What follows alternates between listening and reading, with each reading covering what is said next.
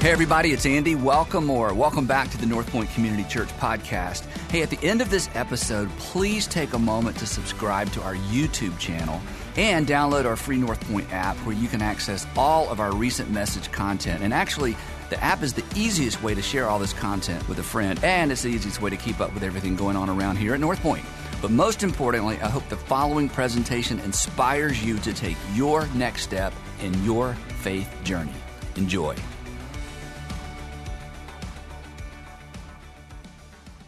So here's something we all have in common. This is not a church thing, Christian thing, religious thing. This is just a human thing. Something we all have in common. We all want to be known for something. Now, you may not have given much thought as to what this is, but if somebody were to say to you, hey, what do you want to be known for? Something would come to mind. Some adjectives would come to mind. Some adjectives would come to mind that you hope come to other people's mind when and if you come to mind. And I certainly have some adjectives. I have adjectives in terms of what I want my kids to think about me or what I want to be known for with my kids. Certainly in my marriage, with the people I work with, I have something I want to be known for all of you. And these are the kinds of things that determine what we post on social media, or if we post at all on social media, especially it would seem Instagram. So here, let me just pose the question to you. It would be interesting to turn and talk about it, but I'd never get your attention again. But what do you want to be known for? Just think for a minute. What do you want to be known for? And there's like concentric circles, like with my family, with my friend, but what do you want to be known for? For transparency, because I'm going to ask you to, be transparent. I'll tell you what I want to be known for. And this is comes from a place of insecurity. I want to be known for being smart. And the reason that's important to me, I finally figured out years ago, is because when I never did well in school. I struggled. Everybody else seemed to already know it before they got there. I felt like everybody's already had this class but me, especially in college. I'm like, how do you know? And then I went to graduate school and it was even worse. I barely got into graduate school. So I've just never felt smart. I always felt like I was behind. So I think there's the insecurities, like I want to be known for being smart because I don't think I am. I've struggled. No sympathy sounds there. Okay, anyway. Also, I want to be known for being a really hard worker. I want to be known for being a good leader. I want to be known for being a great father and a great husband. And as I get older, to just be honest, I want to be known for that I still got what it takes. As you get older, you wonder, do I still got what it takes? Bill, thank you, Bill. Okay, anyway, Bill thinks so. So now it's so I want you to think, what about you? What do you want to be known for?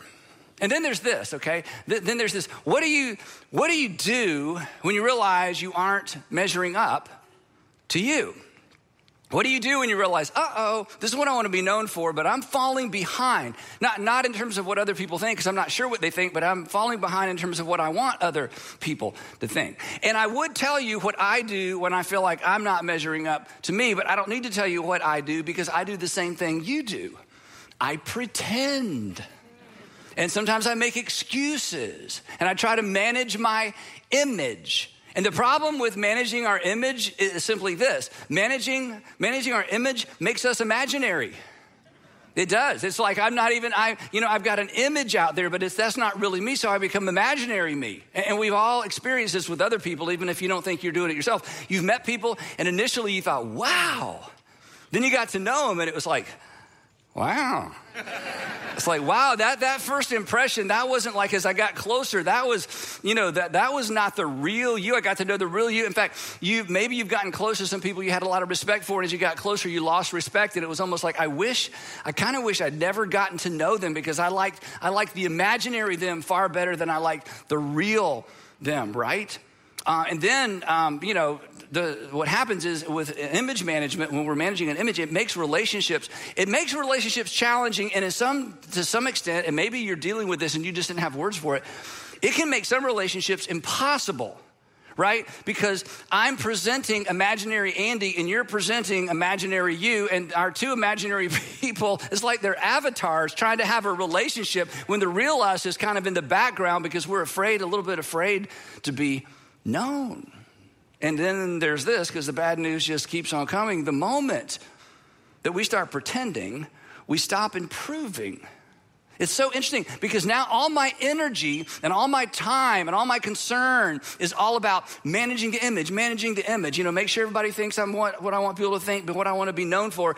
And I don't give any time and I don't give any effort and I don't give any discipline to really working on me. Because come on, if you've got an image to maintain, it's like a full-time job, right? Because you're hiding stuff and pretending to your kids or maybe your spouse or at work, and you just got to it's exhausting. And who's got time to get better or to be authentic when you're managing the image? So consequently, we stop improving, we stop growing, we get older, but we don't get any better. Now again, for the sake of transparency, I'll just say this, because some of you thought it already. Pastors are the worst. I mean, preachers are we really are the worst. And it's because we live with this pressure. We live with this pressure to have it all together all the time. See, I don't know what your job is like, but see, when I leave on Sunday, like on Monday through Thursday and Friday, when I'm like out in the community, nobody thinks, oh, there's the pastor, but it's Thursday. So he doesn't have to act like the pastor. It's Thursday. He just, as long as he's acting like the preacher on Sunday and the pastor on Sunday, we're good. But it's Thursday, so he can do whatever. Nobody, it's constant. It's 24/7. So the pressure to perform and the pressure to keep the image up, for people who do what I do or anything similar to what I do, it's intense because I've got to maintain my moral authority or you won't take me seriously. And I have to maintain my moral authority 24/7. Because that's what allows me to come in here and tell you how to live your life, because you think, well, surely he's doing this stuff, right? I mean, he just keeps pouring it out, right? And one of the reasons it's so hard on people like me, it's really, because we're being transparent, part of it's your fault, okay? Because you prefer that I keep the image up. I mean, it's like, this is where there's just the things you don't ever want to hear, right? You'd rather me pretend, right? I mean, you don't want to hear me get up and say, hey, before we jump into our brand new series, The Secret of Self-Control, I just want to pause and thank the elders for sending somebody to pick me up last night to make sure I got home safely. You don't want to hear that. That's why I don't call the elders. That might not make it into the cut. We may edit that. Anyway, it's why you don't want me to get up on a Sunday morning and say, hey, before we begin our brand new series, Making the Most of Your Marriage, I'm happy to announce Sandra said she's going to give me one more shot and one more chance. You don't want to hear that. You want to hear that, oh, no, you got it all together so you can tell us how to keep it all together. So there's all this pressure. Now, that's just my world. But you have your own version of that. As a parent, in your marriage, at work, I mean, we just carry this. But the truth is, this is where it's everybody. Again, this isn't a religious thing. This is a human thing. We all have gaps, or I'll just say most of us have gaps. I don't know if we all do. But most of us have gaps between what and who we want to be known for and what and who we actually are. So we are all tempted. We're all tempted to pretend, and we're all tempted to cover, and we're all tempted to make excuses, and we're all tempted to hide. Sometimes we're tempted to lie, especially maybe at church. By the way, you look great. So well behaved. Nobody's talking amongst themselves. I haven't heard any profanity all day long. Everybody looks sober. You're all dressed up. I mean, we all know how to act when acting gets something for us. That's why it's called acting, right? And we pretend because we're convinced if people really knew what we were really like, they may not really like us. But again, think about it, if people don't know what you're really like, they don't really like you because they don't even know you. They like the image. And I get it. And now, let me tell you what I'm not advocating for. I'm not advocating for every single day you just walk around pouring out your heart to everybody you meet. Okay, that's how to lose friends and influence and a job. Okay, that's not what I'm advocating for. I'm just saying that we live with this constant tension, and there are social expectations, and we need to play to the social expectations so we can get along and get things done in the world. But there's this constant pressure, and if we are not careful, we never become our authentic self with anybody, and our relationships become superficial, and nobody can really know you because you're not presenting the real you to be known, and they're not presenting the real them to be known, and it just becomes very, very shallow, very, very quick. And next thing you know, we're just kind of all the Instagram versions of ourselves.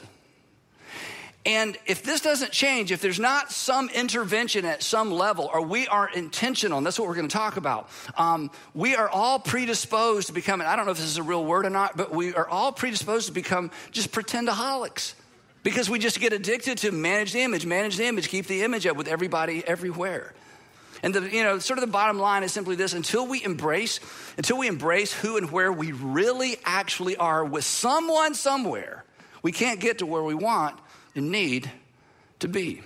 So, while we all want to be known for something, what we really need is to be known by someones, plural. We all need relationships. All of us need relationships where we can drop the pretense and drop the pretending and drop the manufactured cool and the manufactured confidence and the manufactured wrinkle-free image that I got it all together. And we all need a place where we can just put all of that aside and not fear criticism and not fear being judged and not fear being dismissed because we were honest about where we are, where we aren't, where we want to be, and the gap between where we want to be and where we actually are. And I can prove this to you. The proof that you need this and that you actually ultimately want this is because when you find this, you like this. You are drawn to it. You're drawn to it, right? Whether it's healthy or not. Because it doesn't really matter if it's healthy or not. When suddenly you feel like, you know what? I am accepted for me. It is like a magnet. I don't care how individualistic you are and how rugged you are. When there's a group of people or an individual and you just feel like no matter who you are and what you say, they are not going to judge you or criticize you. You are drawn in. When you meet people with the same secrets, and you're like, me too. The same habits or the same addictions or the same, family background or the same dysfunction or the same challenges with their kids or their marriage. There's just something about that commonality. It draws us in. Again, whether it is healthy or not. And you know what we say when we run into people like that? We say, those people are for real. Those people are for real. And you know what? Maybe they are for real, but there may be something else going on. Maybe those people are the first people with whom you were for real. And once you got real, you got known. And it feels good because that's part of being human. And that is, my friend, part of the image of God in you. It is appealing to the image of God in you because your Heavenly Father wants you to be known by Him and the people around you that He's put in your life. Because you don't make progress until you're known. You don't make progress until there's the opportunity to be authentic in terms of who you are. It feels good. It's why people fall in love in rehab all the time. They go to rehab and they fall in love. It's why people fall in love with people at work, because they suddenly share a little bit of something personal at work and they don't get judged. They share a little bit more, they don't get judged. They share a little bit more and they don't get judged. Next thing you know what happens? When we're authentic, when we're transparent, our hearts are right behind. Anybody that says, just gonna draw me in, listening, I understand, I'm not gonna judge you. I'm telling you, your heart is right behind those words. This is why AA and NA and CA, Cocaine Anonymous, are such powerful, powerful environments. Years and years ago in my 20s, late 20s, first time I ever walked into one of those environments, I gave a chip to a woman who was in CA, Cocaine Anonymous. Now, AA, NA, CA, hardcore, okay? And it was my first introduction. I'm like, wow, I was a little bit afraid, honestly.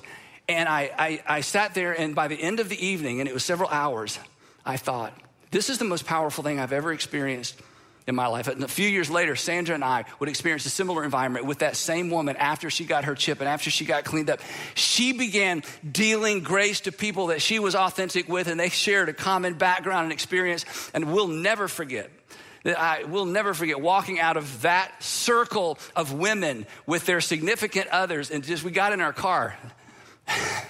Sorry, I wasn't planning to even share this, but we got in our car, we sat down in the car, and we both just began to weep. We couldn't even talk.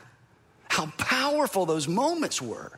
And for those of you who've had the courage to step into AA and NA or any of those support groups, way to go, because you understand the power of transparency. You understand the power of authenticity. And you remember you walked in and you're guarded because it's just me. It's only me. It's just me. It's only me. And I'm unique and I have a unique story. And somebody shares their story and somebody shares a story. And next thing you know, there's commonality, but it's healthy because everybody's trying to get healthy and everybody's trying to get healthier. And it's not not unhealthy. It's not dangerous. It's like this authenticity is going to allow me to pick up that rock I've never looked under before and look for the first time or the first time in a long time at all the mess, and nobody's going to judge me, and we're going to deal with it.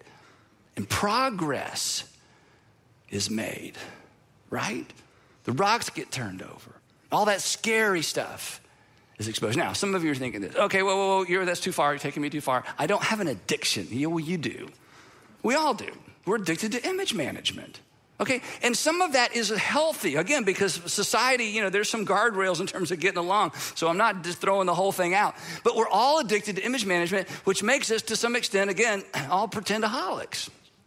Now, based on your church experience, and maybe based on your church experience here or in one of our churches, I hope not, but based on your church experience, it may come as a shock that the church should have pretend-free zones for everybody. That the church should have pretend-free zones for everybody. This is not one of them, but every church should have pretend-free zones for everybody. And here's why I say that, and this is amazing. In the first century, when the church first began, the very first pastor of the very first church in Jerusalem, not necessarily the safest place to have a church in the first century. In fact, the pastor of the first century church in Jerusalem was eventually dragged outside the walls of the city and stoned. His name was James, had a very famous brother, very famous mother, as Jesus was his brother. So James, the first pastor, first church in Jerusalem, here's what James says. Therefore, confess your sins to each other. We're like, nope, not going to do that. What else you got? I'm not going to do that. I'm not going to confess my sins to somebody else. I confess my sins to God or a priest that I never see except when I'm confessing my sins to the priest. And that's it. That's what I do. Because if I confess my sins, people are going to know the truth about me, the real me, and they may not like me. They may reject me. James is like, this is the church. This is what we do. This is like maybe he had 20 people in his church, or maybe 50, or maybe a couple of little ones. But this is what we confess our sins to each other. And he says, and we're not going to stop there and pray for each other, that you may be healed, that you may be changed. There might be transformation. There may be some good that comes from this. To which we say, nope, it's too risky. Just going to confess to God and keep pretending. So let me ask you this question. When is the last time? And maybe you say there's never been a time, but this is how I'll pose the question. When is the last time you were transparent with a small group of people about something that you have not been transparent about with maybe anybody else in your life? Something current, failure you don't know how to deal with, a fear you can't get past, something going on at home, a family situation. When is the last time you said, okay, I'm going to go for it. Look, this is the thing. And they stopped and they prayed for you. If you have never had that experience, I want you to have that experience soon. If you haven't had that experience in a long time and you're carrying something and you keep trying and trying and trying, you're going to get better. It's going to get better. You're trying. But no one has ever said, well, you know what? I don't have a solution. I don't have an answer. I'm not a counselor. I'm not a professional. I'm not a theologian. But you know what? Can I pray for you? Those moments can be powerful. And sometimes those moments are transformational. James says, this is what the church does. He goes on, he says, the prayer. And then this is the brother of Jesus talking, all right? So this isn't the Bible says, okay? There was no Bible when he wrote this. He's just writing a letter. It just happened to be, survived the first century because the first century church thought it was so valuable. Why did they think it was valuable? The brother of Jesus wrote that. If I got up and said, hey, we just found the document written by the brother of Jesus, you would say, I'd love to read that. It's in your Bible. Okay, anyway. So James is just writing this document. And here's what he says. The prayer of a righteous person, a person in right relationship with God, the prayer of a righteous person is powerful and it's effective. And we resist it because I don't want to be known. I don't want you to know. It's none of your business. This is what your Savior would say. It is their business because you're a body. And when one part of your physical body is injured, the rest of the body doesn't go, I hope that works out. All my body went into, what do I do about this? Because that's what bodies do. It is somebody's business.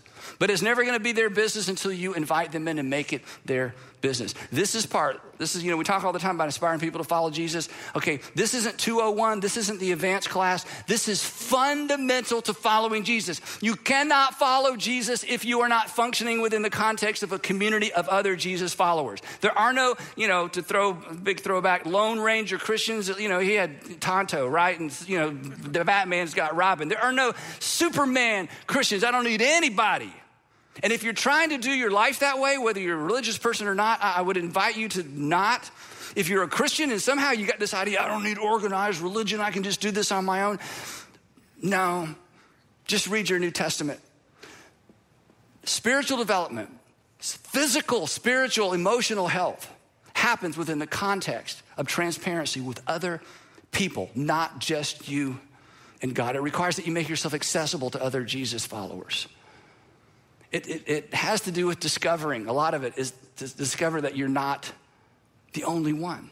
Sandra and I have been in so many groups. We've been in a small group since before we started the organization 26 years ago.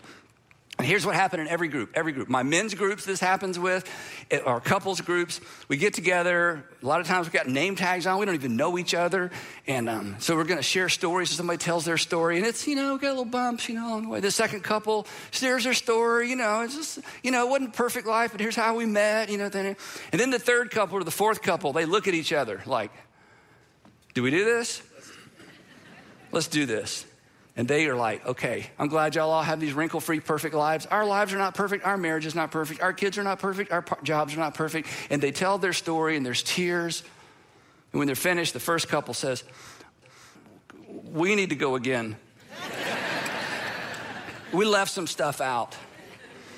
And suddenly something happened. I don't want to say it's magic, because I don't believe in magic, but something magical, powerful happens in those moments. Same with my last men's group, same thing. Third guy in. He was like, okay, guys, no pretending. And then we all said we all need to go again because we weren't sure it was safe, right?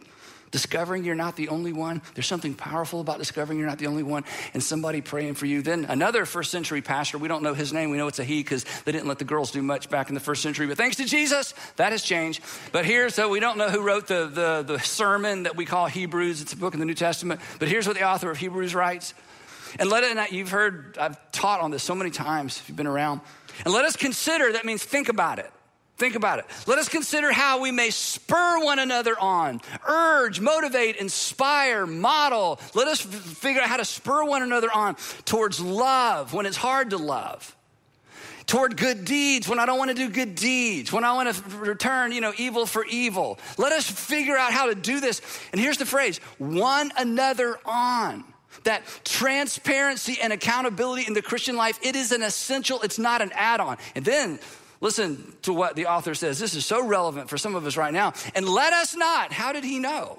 This was happening in the first century. And let us not give up meeting together. Well, I don't need anybody. He's like, whoa. You can't follow Jesus by yourself. Did you know that? And let us not give up meeting together as some are in the habit of doing. In other words, community is essential. Community is the ABC. We call it the ABCs, accountability, belonging, and care. Accountability, belonging, and care. ABC, accountability, that somebody knows what's going on and they can ask me. Belonging, you know what? I feel safe here.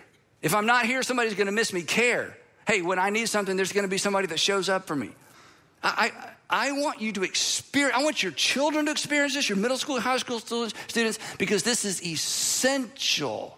And of course, the pandemic, bumped a bunch of us out of the habit of meeting together, which is a shame because this is important. If you haven't been paying attention, look up here. Content consumption is no substitute for community. In fact, let me just say it this way. Content consumption will not change your life or make you better. You'll get smarter. You learn some stuff. It's no substitute for community. They're not even, and you know this because we're constantly consuming content. And yesterday I was talking to somebody, I'm talking about this great book I'm reading. They said, what's the name of it? I'm like, I don't know. I don't know. There's just so many books, so many articles. It's like, read this, check this out. And we just consume content. If content consumption would change your life and make your life better and make your marriage perfect and better, we would all be amazing because we have access to all the content that is available on every topic in the world. And I am a content consumer and I am a content creator, but I'm telling you, content consumption is no substitute for community. And when we try to substitute anything for community, we do not get the advantage of community, but we kid ourselves into thinking, I'm doing all I can. I'm trying. But read the New Testament. The New Testament is one another. Here's something that content consumption can never do. And the author of Hebrews tells us, let us not give up meeting together as some are in the habit of doing, but let us encourage one another daily. The one another factor is essential to progress. Pastor Paul, who planted a bunch of churches, here's what he says. He has so much to say on this. Just look at one little snapshot. Brothers and sisters, he says, if someone is caught in a sin, you know what we do when somebody's caught in a sin? Hey, did you hear so-and-so was caught in a sin? I know, let's pray for him, okay? I gotta go. Did you hear so-and-so was caught in a sin? We love to talk about it. But if you're caught in a sin, you don't want anybody talking about it. So what if you decide to do for others what you wish somebody would do for you when you're caught in a sin? When somebody's caught in a sin, you who live by the Spirit, those of you who are submitted to the Spirit of Jesus and doing your best to follow Jesus, should restore that person gently. And then what he says next is gold. What he says next is a pivot point between the Old and New Testament. What he says next is life-changing when we engage with it. He says this is an imperative. He says to these new Christians, these Gentile Christians, carry one another or carry each other's burdens. Get up under the burden with them. Why? Because they need somebody to get up under the burden with them. That's what Christians do. That's what Jesus followers do. The problem is I can't get up underneath your burden if you don't let me know you have a burden, and you can't get up under mine as long as I'm image managing, and just trying to have the imaginary version of Andy, right? He says, I want you to carry each other's burdens. The assumption is this is a community of Jesus followers who know what each other are going through and know how to get up under the burden with one another. Carry each other's burdens. But here is the showstopper statement.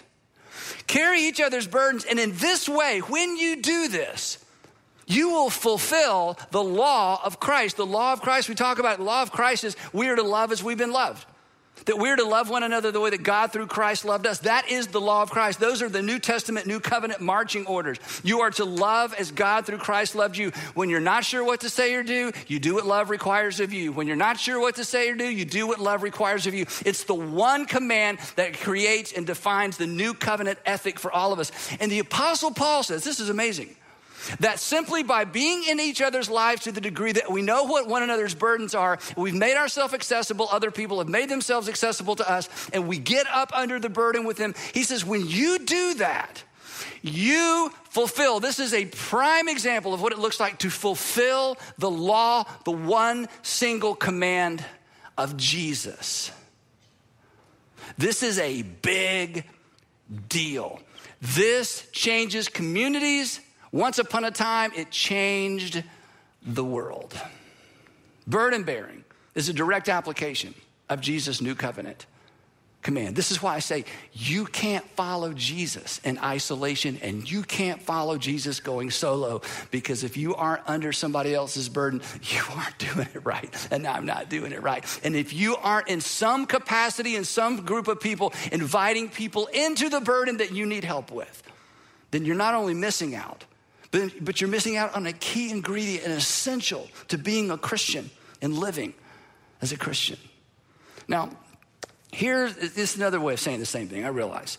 Here's the beauty of the gospel, and it's the part that's so easily overlooked. And if you're not a Christian because you had a bad church experience, it's probably because no one ever explained this to you. It's not your fault. In fact, if you resist Christianity, resist the church and people like me, the reason is because you have a story. And if I heard your story, I'm sure I would say, I got it. Me too, I'd feel the same way. But imagine if what I'm about to say next was central throughout your experience with other Christians and in the church, because this is central. And it's something we have such a difficult time applying consistently.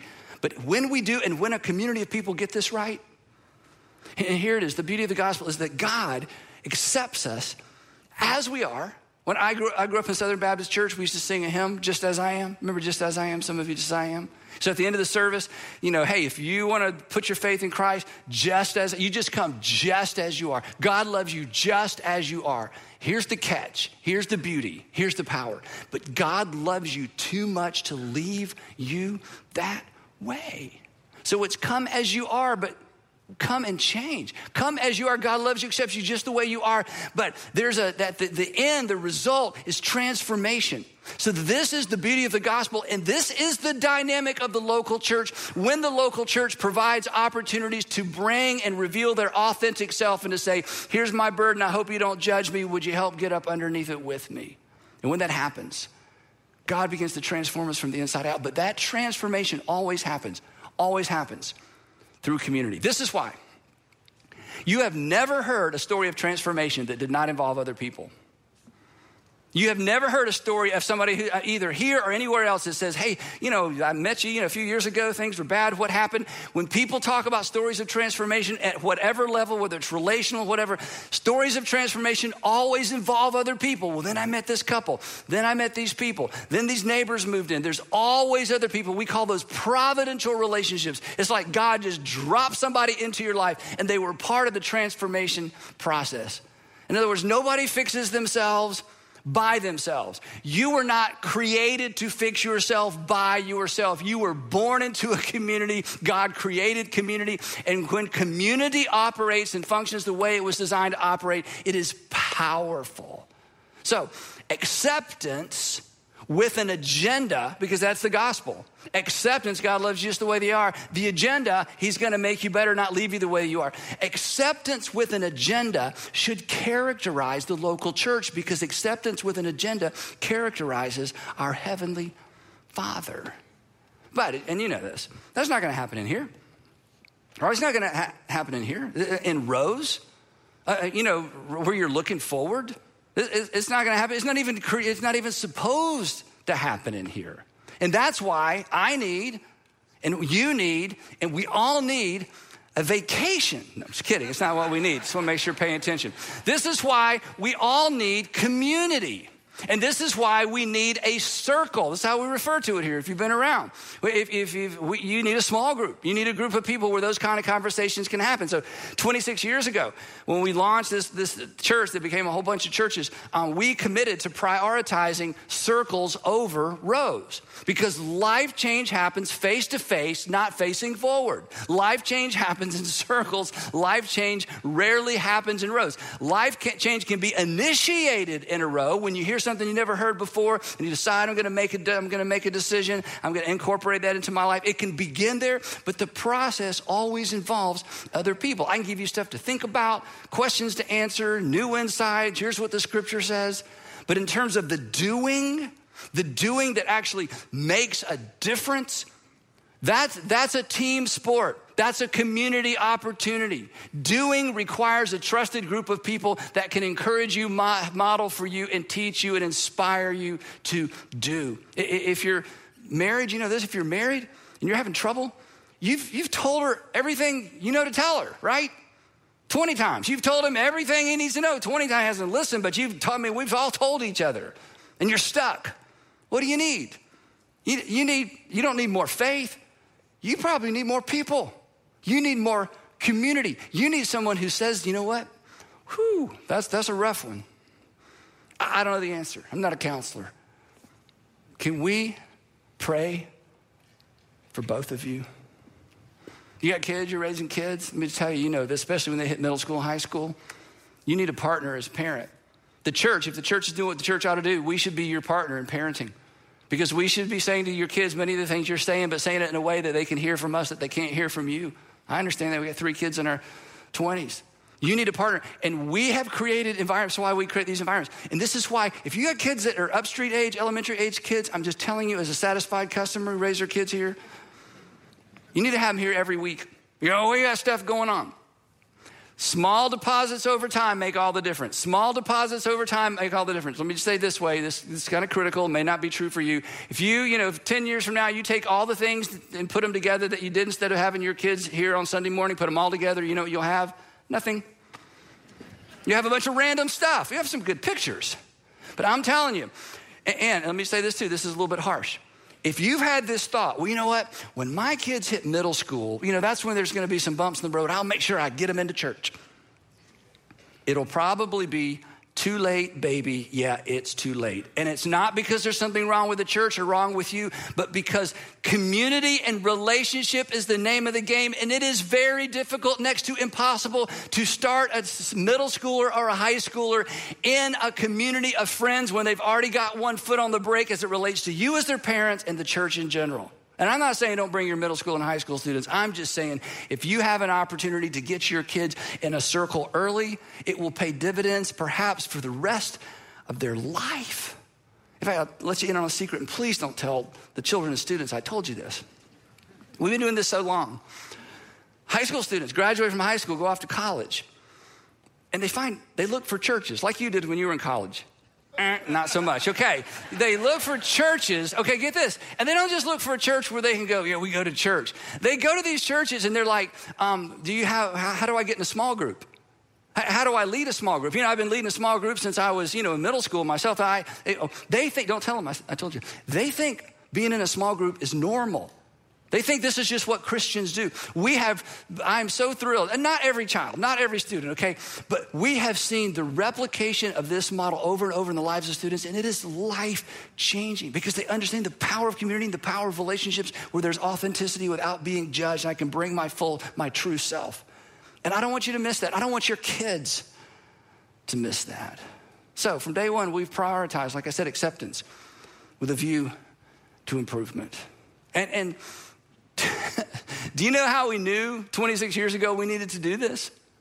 Because we looked across the table at each other like, you need someone to help you with that burden. You have a burden. I don't even know if you know you have a burden, but we looked at each other and realized we need it, and we still need it. Still need it. So here's the thing. If you use your imagination, we can't, and here's some of the pushback, we can't force or manufacture an authentic relationship. We can't force or, manufacture transparency. But let me tell you what we're good at.